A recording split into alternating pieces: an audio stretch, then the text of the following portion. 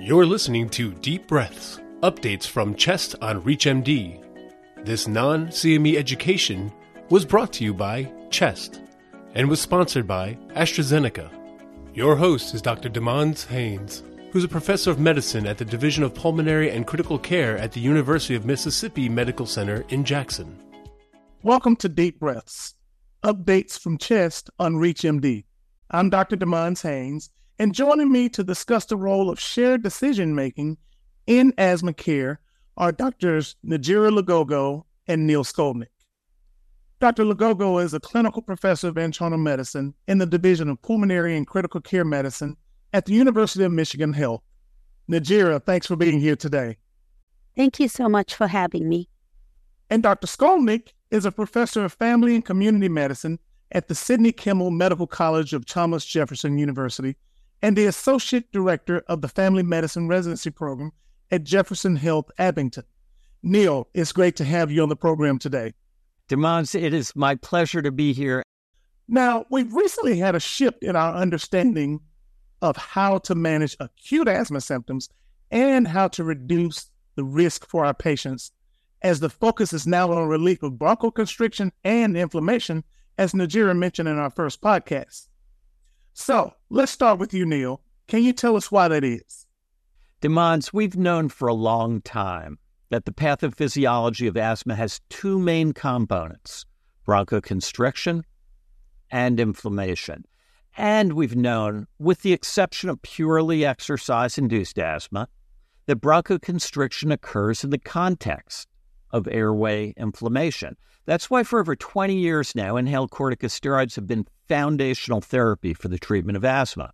Interestingly, though, we're often blind to what's right in front of us until it's pointed out. And even though we knew that inflammation was critically important as an underlying cause of asthma, and even though we had integrated it long ago as a part of our standard controller therapy, we didn't think to apply the same knowledge to the treatment of rescue therapy until the advent of smart therapy. Now, if we go back over 20 years ago, there's a paper by Tattersfield looking at perhaps what might be called a window of opportunity, this time in the 10 days before full-blown exacerbation where patients start using their SABA more often, their peak flows decrease, their symptoms increase.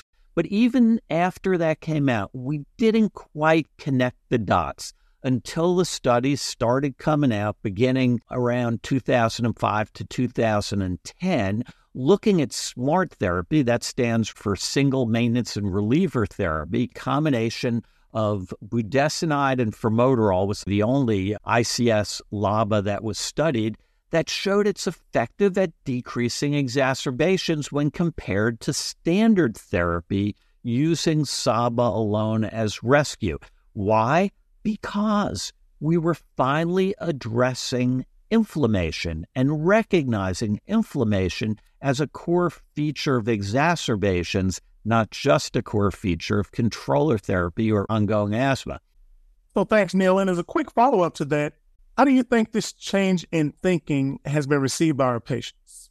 Well, Demons, it's not just by our patients, though that is critically important, but it has to start with our patients' primary care physicians, because over 80% of people with asthma are seen primarily by their primary care physicians.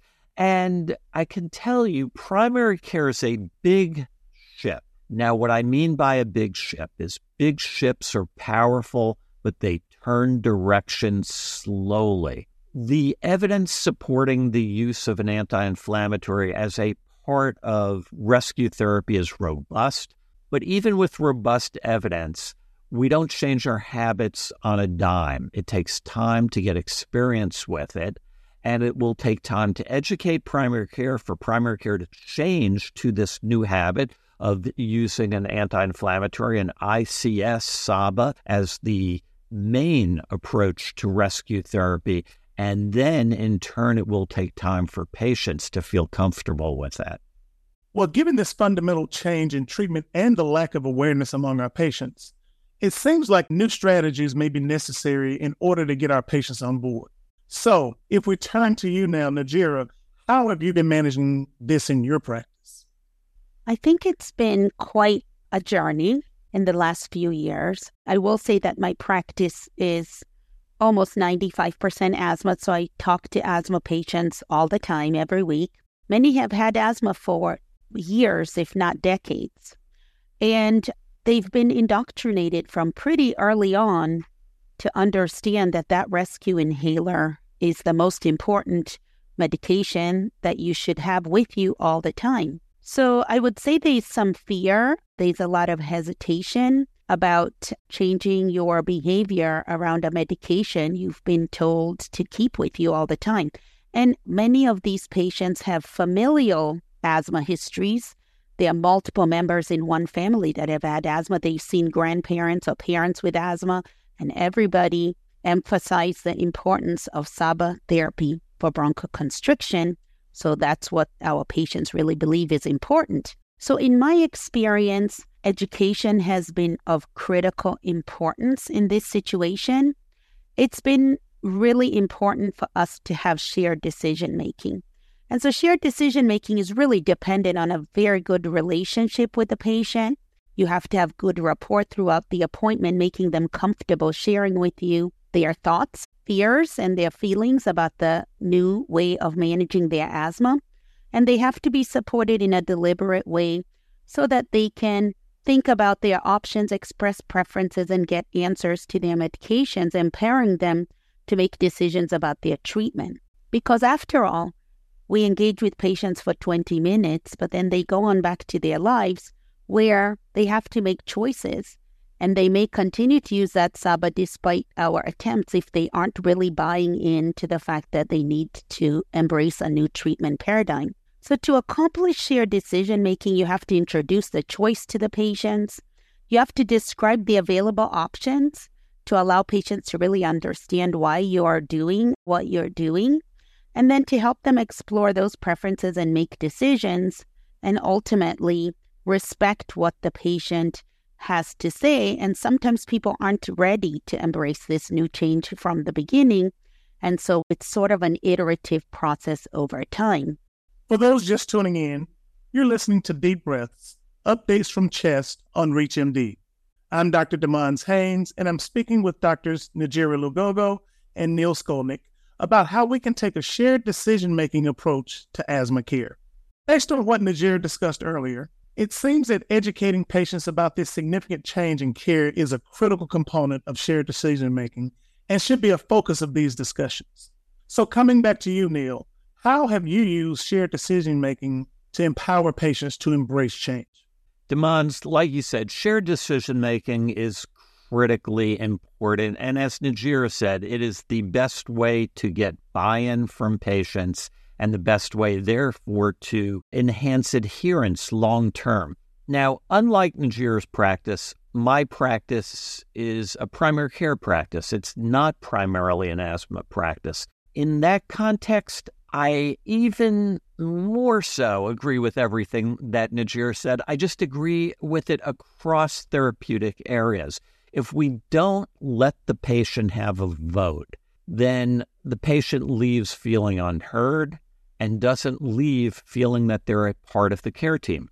A critical component of shared decision-making is recognizing that we have information that the patients don't have, and they have information that we don't have. We know the latest in research. They are the only one, though, who knows their comfort with making a change in therapy, who knows their values and preferences. So usually I'll share with patients that there's a new advance and that here's the way in which it can be beneficial for them, and here is why. I also make it very clear to them that I recommend this new therapy. Then I ask them for their thoughts.